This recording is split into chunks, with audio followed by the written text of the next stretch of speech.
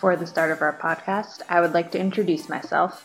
My name is Samantha Sanft. I am the new Assistant Director of SciAms for the Spring 2019 semester, and I will be your Radio SciAms host for the next few episodes.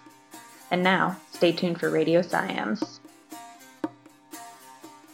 This is Radio SciAms, a podcast of the Cornell Institute of Archaeology and Material Studies. Our mission? To probe the critical debates in archaeology in conversation between leading practitioners and the next generation of researchers. On February 20th, 2019, archaeologist Dr. Alison Wiley from the University of British Columbia met a panel of SciAms students and faculty to discuss collaborative practice in archaeology. It's time to think things over. Stay tuned for Radio SciAms. Hi everyone, I'm Dana Bartle, the Hirsch Postdoctoral Associate in the Cornell Institute of Archaeology and Material Studies. We are gathered here today for a podcast discussion on February 20th, 2019. Our guest is Alison Wiley, who is a professor of philosophy and Canada Research Chair at the University of British Columbia. Professor Wiley is a feminist philosopher of social and historical sciences whose primary interests center around understanding how we know what we think we know under non-ideal circumstances and issues of accountability that arise in research practice, including in the practice of archaeology. She works on questions of evidential reasoning, objectivity, and accountability, and has published extensively on feminist standpoint theory and on normative issues raised by an ethic of stewardship and collaborative practice in archaeology. Within this vein, Professor Wiley recently joined a UBC-funded research cluster led by Dr. Andrew Martindale on Indigenous science, partnerships in the exploration of history and environments. Our discussion today will focus on two of her recent publications. The first is a chapter from a 2015 volume, Objectivity in Science, New Perspectives from Science and Technology Studies, edited by Flavia Padovani, Alan Richardson, and Jonathan Su, titled A Plurality of Pluralisms, Collaborative Practice in Archaeology. The second is the concluding chapter from Professor Wiley's 2016 co-authored monograph, Evidential Reasoning in Archaeology, written with her colleague Bob Chapman, Conclusions, Archaeology Made Concrete. We are going to be asking Professor Wiley some questions related to her work represented broadly across these two articles. Welcome, Alison. Thank you. So I'll start us off with a very basic question. Can you tell our listeners a bit about your unique background as a philosopher of social and historical science and how archaeology became a central focus of your inquiry, including collaborative archaeology with Indigenous and First Nations communities? I can do that. I was on archaeological sites as a kid. My father was a colleague of Jim Pendergast, who you may know as a navigational archaeologist who did a lot of work along the St. Lawrence River Valley. They would get their holidays lined up at the same time every summer, and the National Museum would direct, I think primarily Jim Pendergast, to explore, document sites they were interested in knowing more about. So I was on digs as a kid, as a 9-year-old and a 10-year-old, which I thought was pretty terrible at the time. Everybody else got to go to summer camp and learn useful things like how to make a fire, and I had to hold a stadia rod and dig holes in the ground. But that was, at the time I didn't appreciate it, but I did spend a number of, sort of summer field seasons. And then as an undergrad, I wanted to get a summer job after my first year in college. So that would be summer of 73. Parks Canada was developing a series of excavations of national historic sites across the country and recruiting field assistants. And so I applied and got one of those positions and ended up working at Fort Walsh for 5 seasons. And at the same time, while I was as an undergraduate in this small liberal arts college in New Brunswick, Mount A, my main philosophy teacher, I pretty quickly discovered I really loved doing philosophy. And my main philosophy teacher was a philosopher of science who had done substantial training as a chemist originally. So the way he taught his philosophy of science in the year after I came out of my first year working for Parks Canada was to recommend that all the students in the class write their papers and read and take notes and come to class thinking about a particular science, one that interested them, that they had some background in.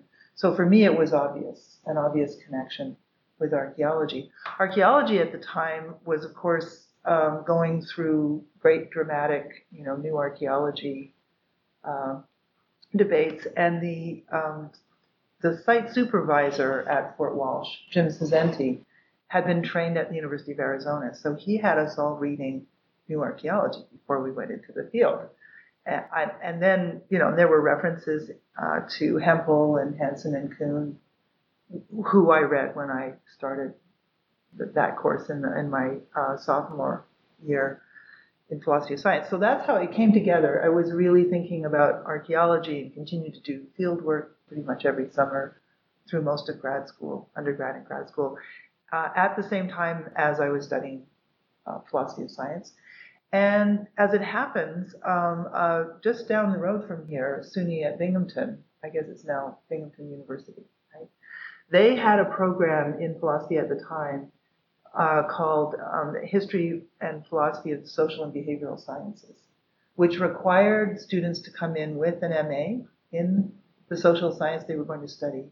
I think I was the only one that was admitted without an MA, but in that case, I was required to do effectively MA coursework.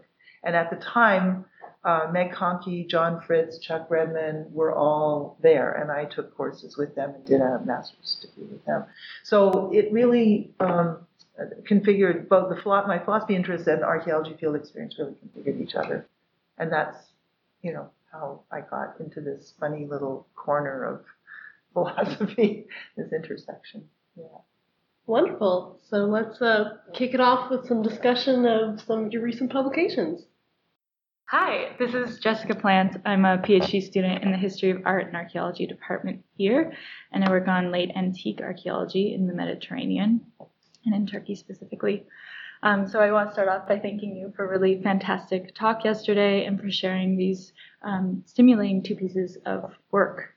We all really enjoyed them. My first question, I hope, sort of will bridge both your talk yesterday and the work that you shared. And I wanted to sort of follow up on this idea of acknowledgement that came up in the talk yesterday in regards to this new Indigenous science project that you are a part of. And especially when you introduced these sort of three guiding principles, would you call them? Three guiding ways to direct the project that have to do with, first of all, interactional expertise, clear action when you're working with a collaborative community project, and bearing witness to what takes place. And so in this discussion, you brought out this idea that there are really different forms of acknowledgement that take place in a project like this. And I was just wondering if you could elaborate on some of these different forms of acknowledgement, sort of what takes place beyond the academy when you're collaborating with communities. And especially, I guess I'm interested in your position as someone who is maybe more used to analyzing after the fact, doing the sort of philosophy of what takes place in a research project, but thinking about how you acknowledge different forms of expertise and collaboration on the ground in project design and carrying out the project, and sort of if those, refract in different ways for you. Those are hard questions. Yeah. Those are big questions.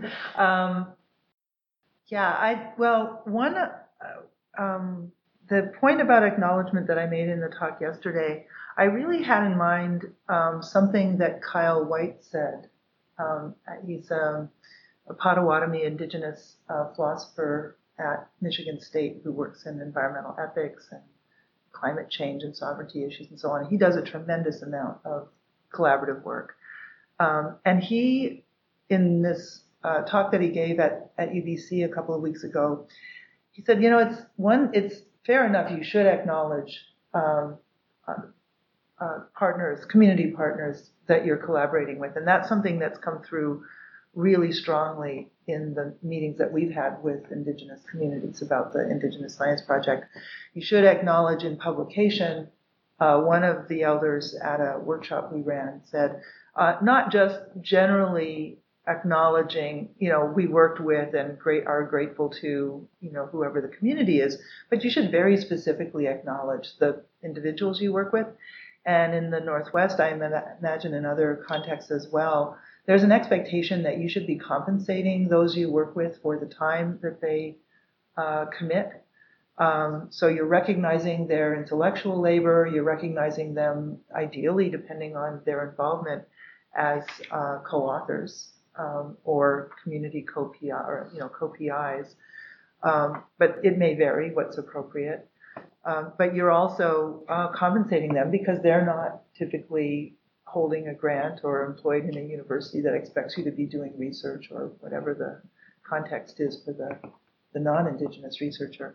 But there was something that Kyle said that really struck me. And he said, it's fair enough to really do that well, have community partners as co-authors and co-PIs, but you should recognize that, publishing a paper with an Indigenous community partner as an academic may significantly, not quite significantly, is going to contribute to your career path and visibility for doing this work and your credibility. It's not necessarily going to do a thing for them. I mean, in fact, it might be a liability depending on how the article is cited and how it's interpreted, how it circulates. So it's really, I think there's not an answer. I think the main point I came away with was that in the course of developing and working within these partnerships, you have to be continually asking what would be meaningful and useful. What kind of compensation, what kind of recognition would be appropriate? And that came through the variability, a diversity of ways acknowledgement can be appropriate really came through, and compensation in the workshop that I mentioned that we had last October. In some cases, community partners would want to be anonymous. They would not want to be identified. Or they'd want to be identified as one of a collective if they're representing a family's specialist knowledge or a tribal committee of working group. So that's not a very satisfying answer, but it's pretty much, I think, all I can say. And the point of mentioning Kyle's response is that it really made me realize I hadn't really thought through what he was saying. And it really made me realize you have to see it from perspectives other than I'm giving something that would matter to me, right? So the do unto others as you would like to have, done. That might not be a good guide in these cases. Thank you. Hi, my name is Liam Murphy. I'm a second-year PhD student in anthropology. I'm interested in Tuscarora archaeology and Haudenosaunee archaeology generally, as well as hopefully engaging on a collaborative project for my dissertation work, which kind of leads me to, I guess, a bit of a follow-up question to Dana's question last night at the talk, which had to do with this kind of the institutional kind of pressures that kind of graduate students and younger scholars kind of have against kind of these sustained relationships with collaborative partners, in terms of the amount of time it takes to form a meaningful collaborative relationship, and these kind of harsh deadlines that institutions set. In what ways can somebody who can't guarantee, a decades-long relationship with a community formulate that relationship in a productive, respectful, and honest way, I guess? Well, I almost want to turn the question back to you. How are you navigating that?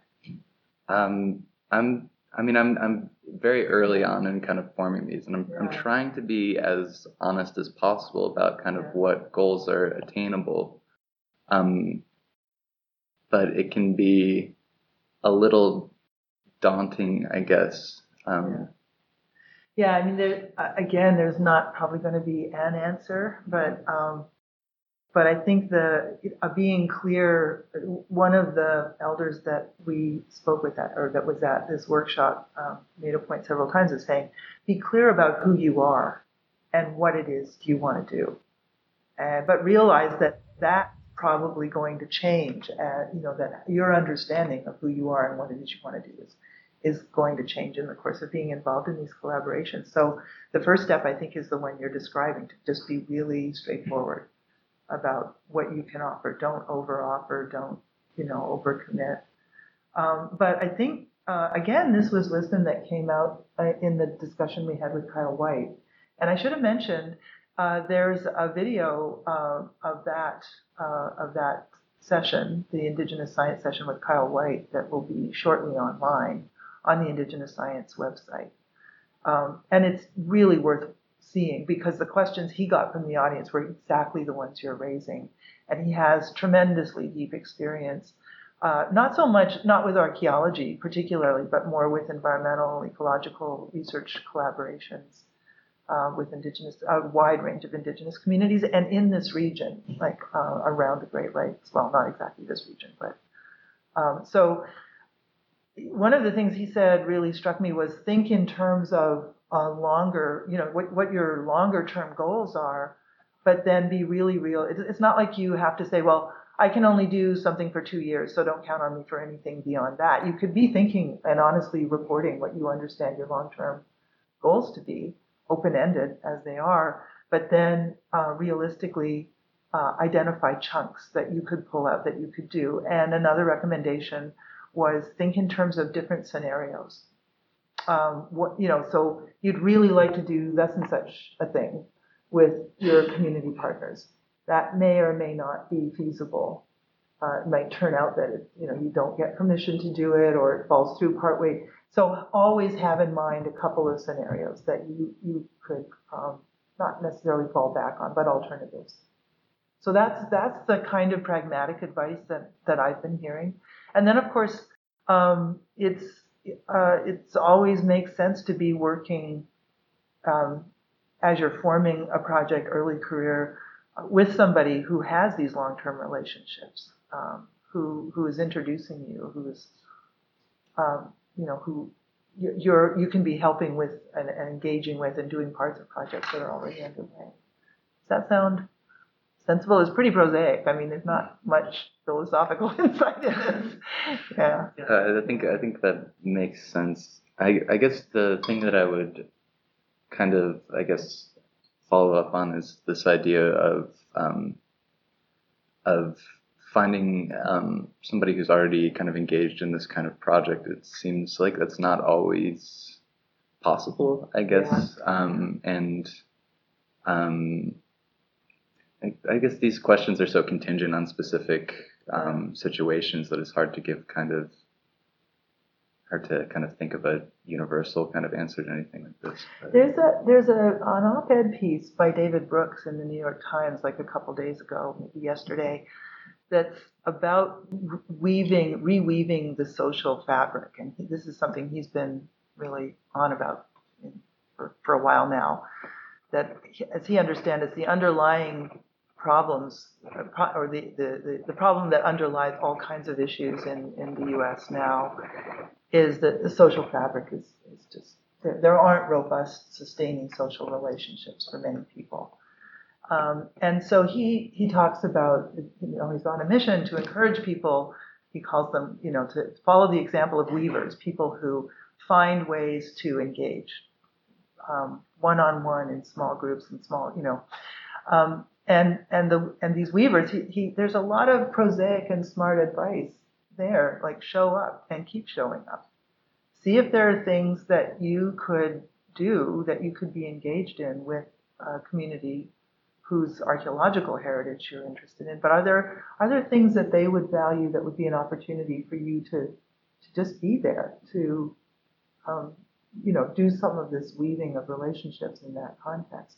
Mindful of the fact that when, speaking as a non-Indigenous settler scholar, when we, as a member of a group, when we show up to meet with chief and council or elders at one of the communities that we're now working with, we're taking their time. They have a lot of things they're dealing with. And so it's, showing up and I'd like to help. That can be a burden, right?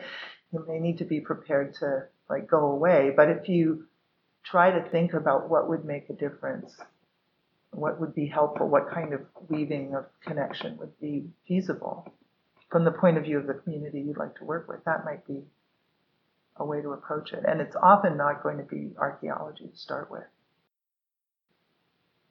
Yeah. Hello, I'm Anna Paola Pastorini. I'm a second year PhD student in archaeology in the Department of Anthropology, and I work on the application of scientific dating, specifically radiocarbon, and the use of Bayesian modeling to address issues of sociocultural change in the Bronze Age South-Caucasus. Your talk provided us with a beautiful explanation of what you call as reflexivity made concrete, as also explained in evidential reasoning. This turn to a pragmatic and collaborative epistemological practice entails, as you describe, an iterative and dynamic knowing process. However, especially as graduate students, we often need to cope with the fact that established written traditions of archaeological narrative, especially academic, stem to classical account of objectivity, also in response to the demands and requirements of scientific literature and the academic market. However, my question is, how can we integrate reflexive epistemology not only as we do, but also as we narrate archaeology? Do you have a particular example in mind? Yeah. I'm not sure. I guess I could draw an example, for example, from my specific subfield. What I'm seeking to do with my work in chronological in the chronological field is to, for example, integrate different temporalities, also as extractive, obviously from the deep past. But obviously that poses challenges in terms of possible representation. Yeah. So how deeply would you have to reconfigure? Would it be like reporting standards or interpretive narratives? Yes. Yeah. To recognize different temporalities. Would that require really fundamental shifts in how the data are gathered and characterized? I think it depends on what kind of audience of readers I'm targeting too, because there's it comes down to where we're writing our archaeology and to for whom we're writing it. What audience? And I think that's the crucial point, is to be mindful of your audience and decide which audiences you want to reach. Even with the same body of data and the same results, there you may be able to and may want to present them in different ways, depending, let's say a very technical report in one context, a more interpretive report in another, a more accessible narrative for a broader public audience in a third. So cultivating different ways of writing, I think, is crucial. And that requires a degree of mindfulness about what the conventions of different kinds of writing are. So there you're doing reflexive work already, right? You also, in asking that question, you were also signaling the fact that you're apt to confront some degree of resistance. Yes. If you're really kind of breaking open the conventions. And there certainly places in archaeology, conferences and publications, where you can publish that kind of work. We need to completely rethink the typology or the language in which we're describing cultural periods and cultural, types, as it were.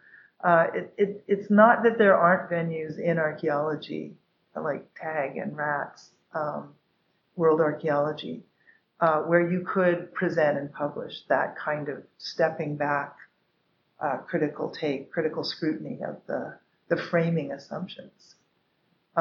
You probably wouldn't get such an article into Carbon 14, right? But that's not, and that might be the audience you ultimately want to reach, but that might not be the place you start. So again, it's pretty prosaic advice. It's pick your battles, pick where you're going to engage them. And one of the great things about archaeology is that there are lots of different kinds of publication and presentation venues. Maybe not as many as you would ultimately like, but it's possible to do different kinds of things in different contexts. Yeah, because some of these battles were fought 25, 30 years ago by post-processual critics of processualism. It's broadly out of that ferment that you get RATS and TAG. And WAC was a different formation process, international and political. But what that means is that the legacy of those earlier debates and controversies give you space to do some of this kind of work.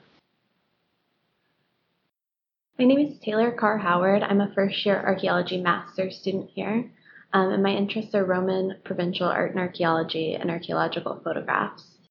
And Professor Wiley, I was wondering, you, in both your article and in your talk yesterday, you mentioned the complete rejection of community-based archaeology from people both in the fields of philosophy and archaeology. And I was wondering if you could speak a little bit to why you think that there's been such a backlash against that as a concept within the fields. Well, I guess I should say I was citing a few high-profile figures who have been very critical. And it's not that they're isolated or unique. I mean, there are certainly others whose reservations and concerns they represent. And I was citing ones who make those reservations really explicit, things that others might not say explicitly. So I don't want to paint a picture of like the whole, the whole dominant, the whole field of archaeologists and philosophers interested in theories of knowledge rising up in horror, But I think there are reservations about collaborative practice for the reasons I outlined. That it's seen as opening the door to bias and distortion, to the free play of interests. Down a slippery slope, you get alternate facts, and you get sort of anything goes relativism and radical social constructionism. So certainly Boghossian, the philosopher I was citing in Fear of Knowledge, he means to be holding the line against any weakening or critique of the idea that there are norms of justification that constitute what it is for knowledge to be knowledge. And those are facts that we can be right about or wrong about. And he thinks that broadly Western scientific traditions of inquiry are operating on practical norms that approximate those facts. And that, so he's presuming we're on the right track, we know what these facts are, and anything that challenges them, has to be held at bay.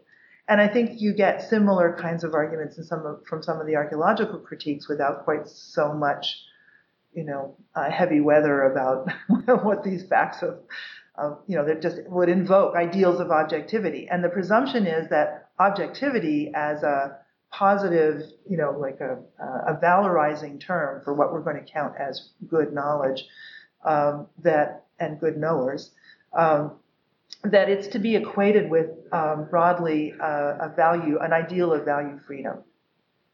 And so in other contexts than what you've read, I make the point, drawing on a number of other philosophers who've done some of this work, that the concept of objectivity, we use it in very diverse ways. We predicate objectivity of things in the world, the really real, of knowers, those who we think on a value-free ideal, are dispassionate, are impartial. They're not, they don't have an axe to grind. They're going to see clearly in an unbiased way really what the facts are and draw inferences in a purely rational mode. And that could be individuals or collectives, right?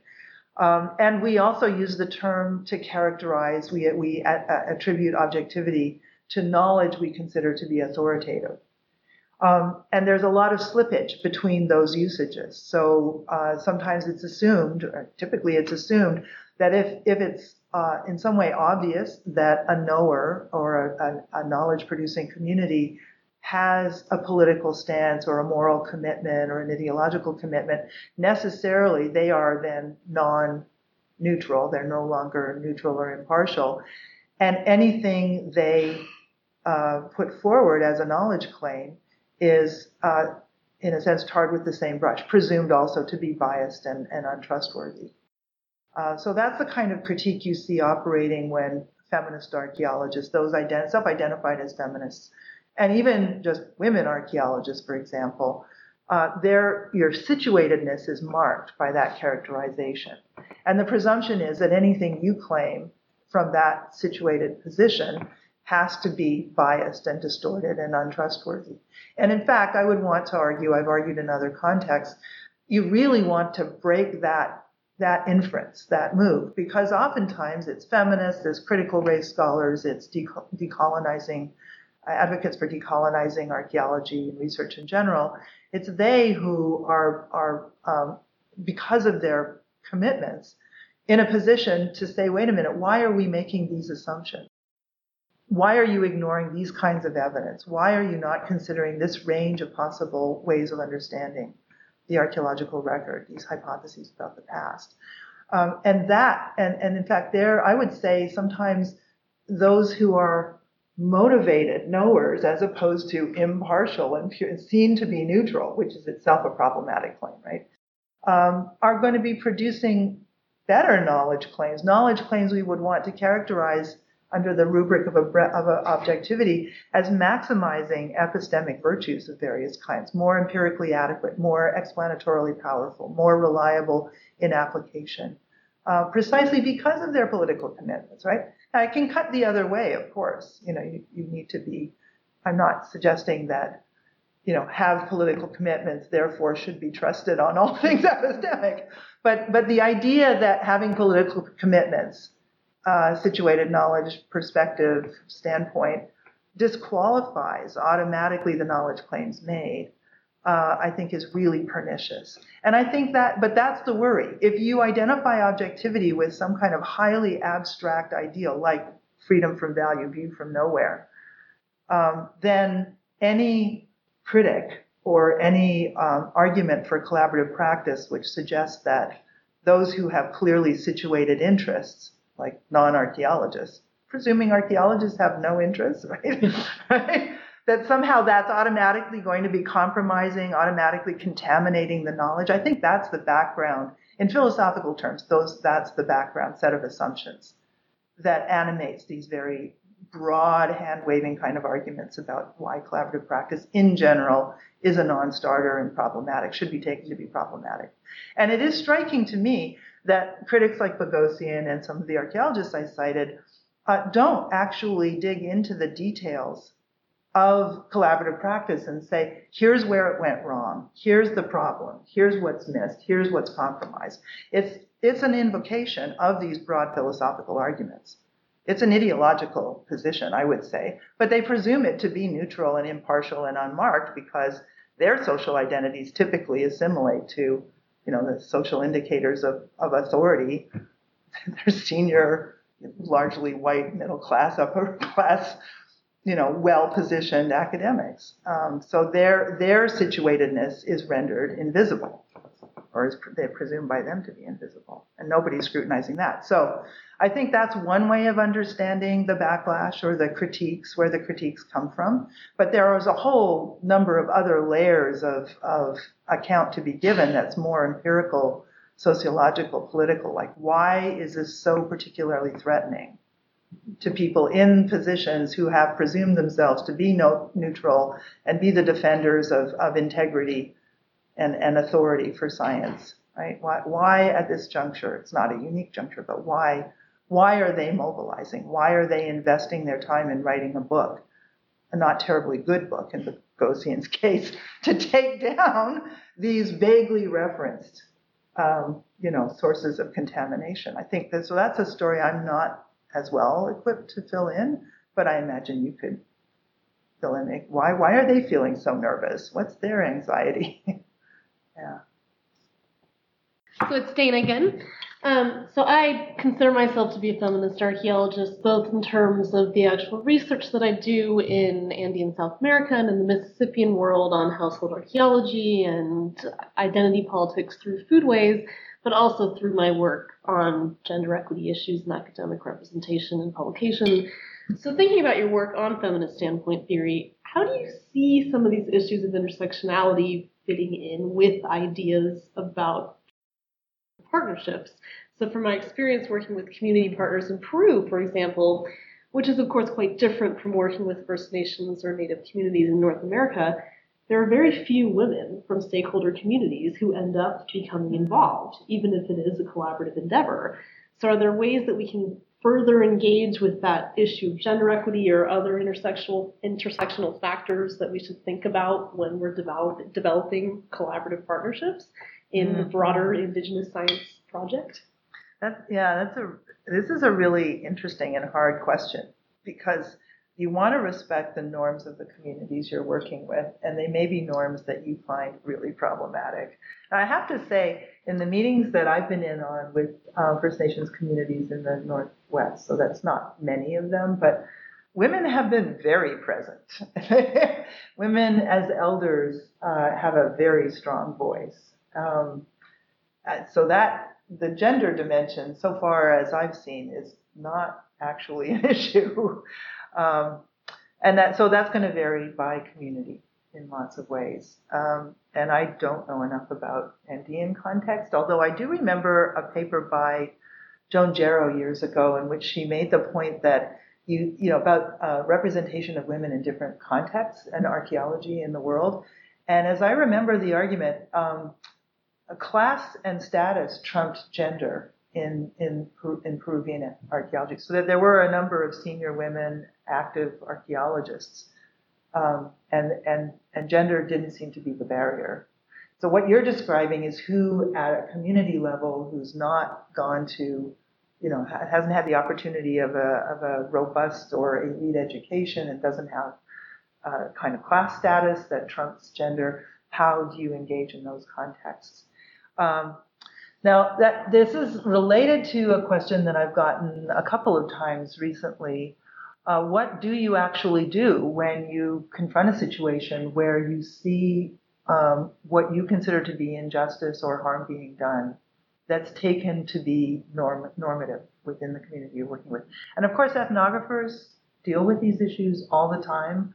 I don't know the full breadth of wisdom that they've developed on these issues, but it seems to me one way to engage is, this comes from work I'm thinking philosophically in critical theory.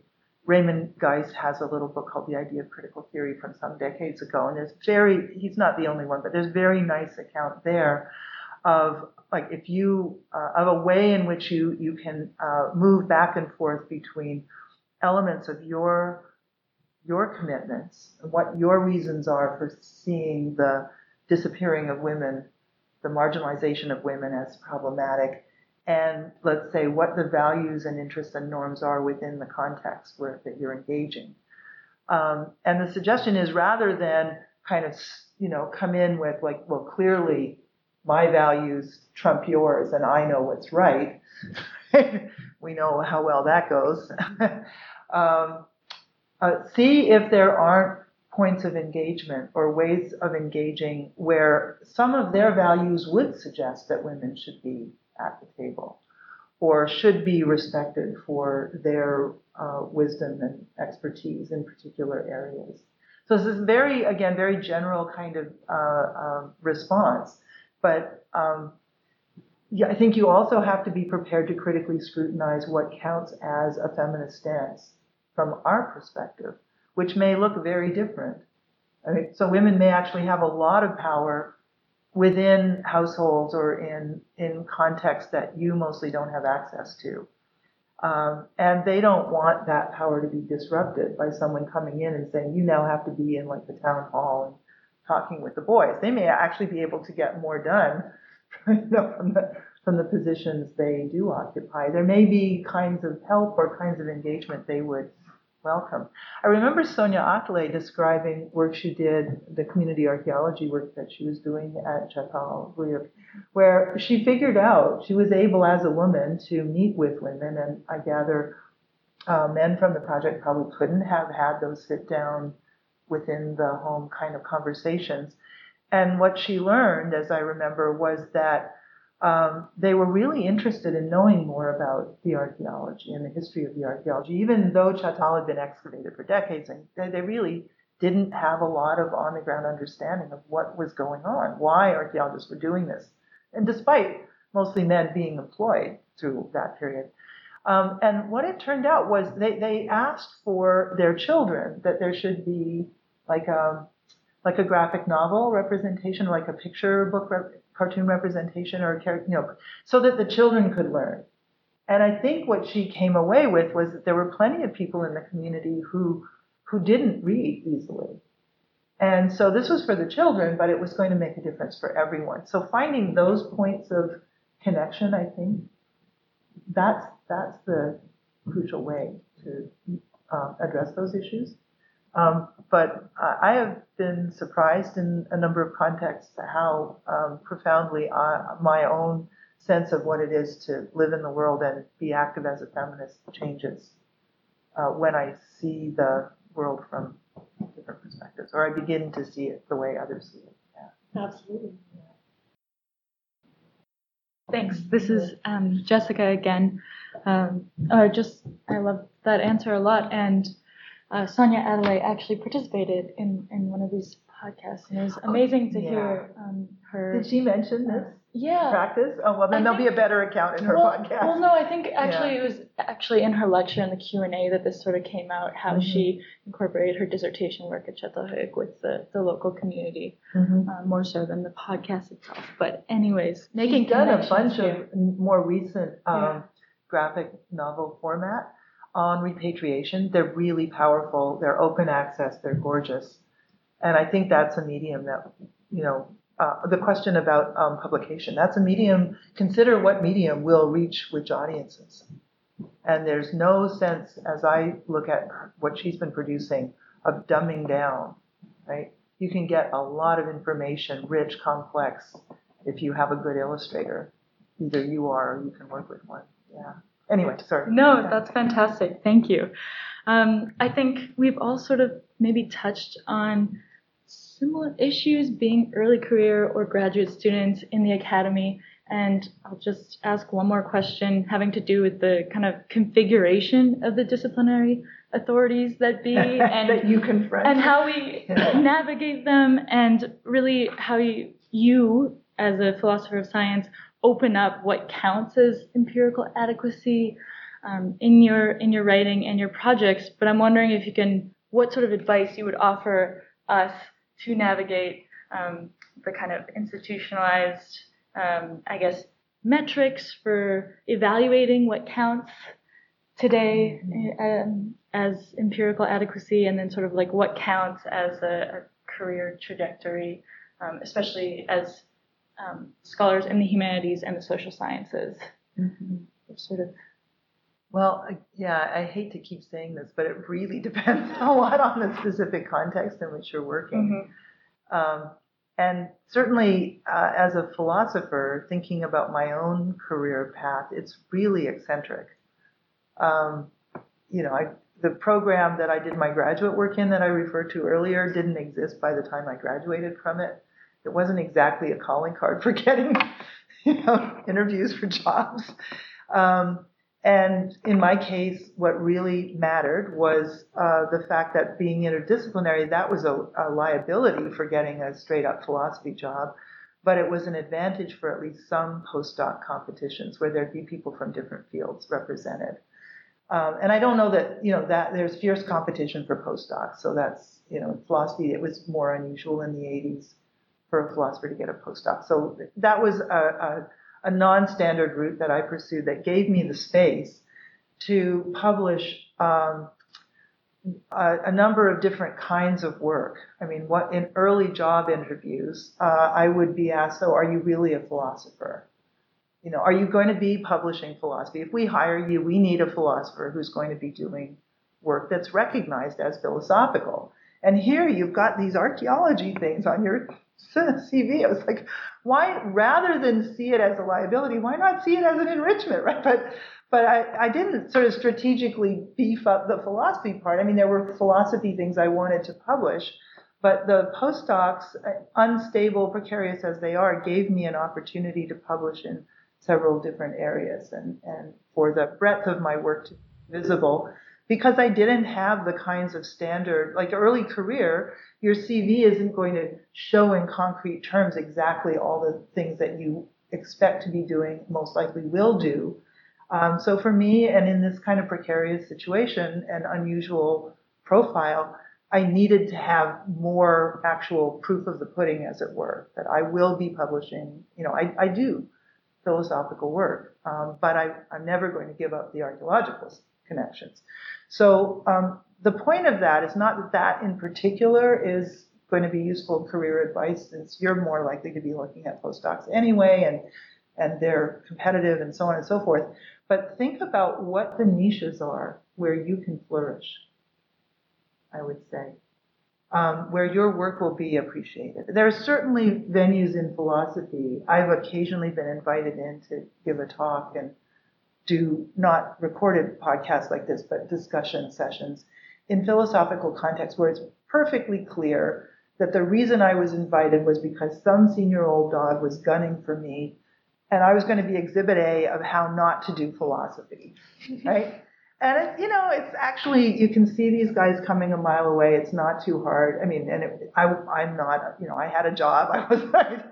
But those are contexts where I would never recommend a grad student or postdoc go. And I'm quite upfront about it. I name names, name places. Just don't bother. Like, if this is the kind of work you're doing, look at Michigan State, where Kyle and Christy Dotson and Kevin Elliott and Heather Douglas, all doing applied philosophy of various kinds at a very high level of sophistication, philosophically and in terms of policy and engagement.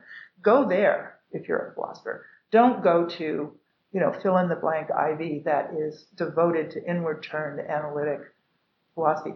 So you'll know better than me, and the people you're working with will know better, certainly than I do, where those niches are. I would be very strategic about figuring out where there's a good fit, even under circumstances where you don't always have all the choices you'd like.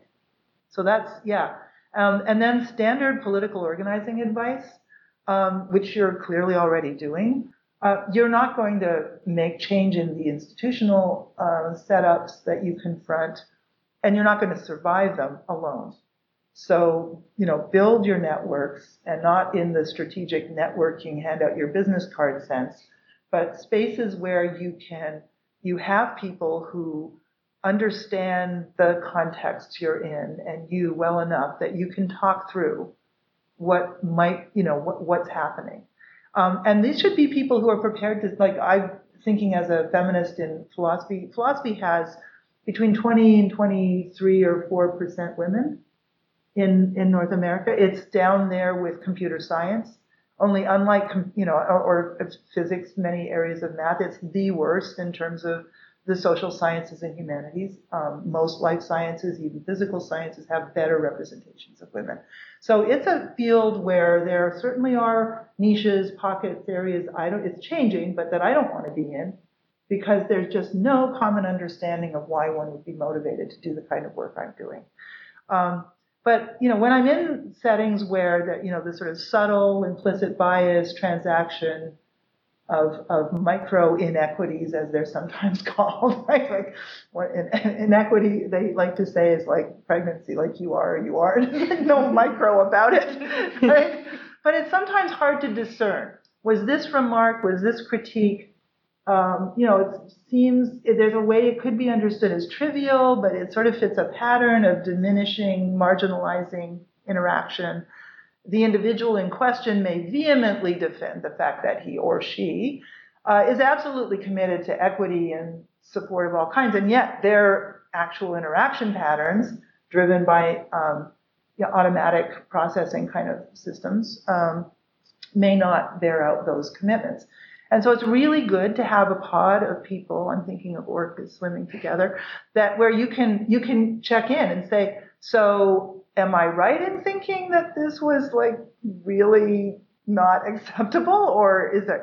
And people who can say to you, well, in this case, I think your antennae are up and a little oversensitive.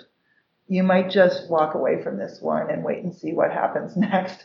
Or who can say to you, damn, that is totally, not acceptable. So you need that kind of allyship, I would say. That's better than like networking language. It's been appropriated in this world. But I think you need that to navigate.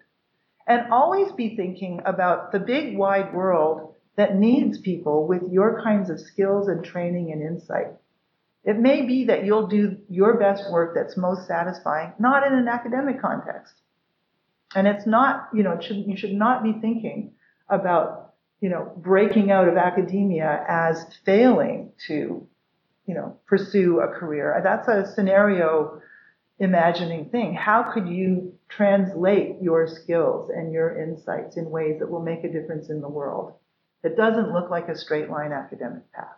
In the U.S., a huge number of archaeologists are employed by tribal historic preservation offices, right? Or that's from an academic point of view non-standard, but that may be exactly where you want to be.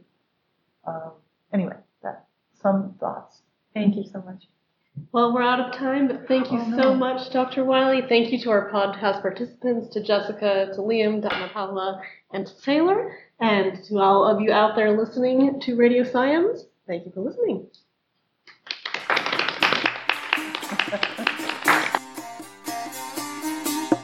You've been listening to Radio Science, a podcast of the Cornell Institute of Archaeology and Material Studies. Our next podcast, which will be recorded and posted in about a month, will be with Allison Mickle from Lehigh University. Radio Science is produced in collaboration with the American Anthropological Association. Thanks for listening.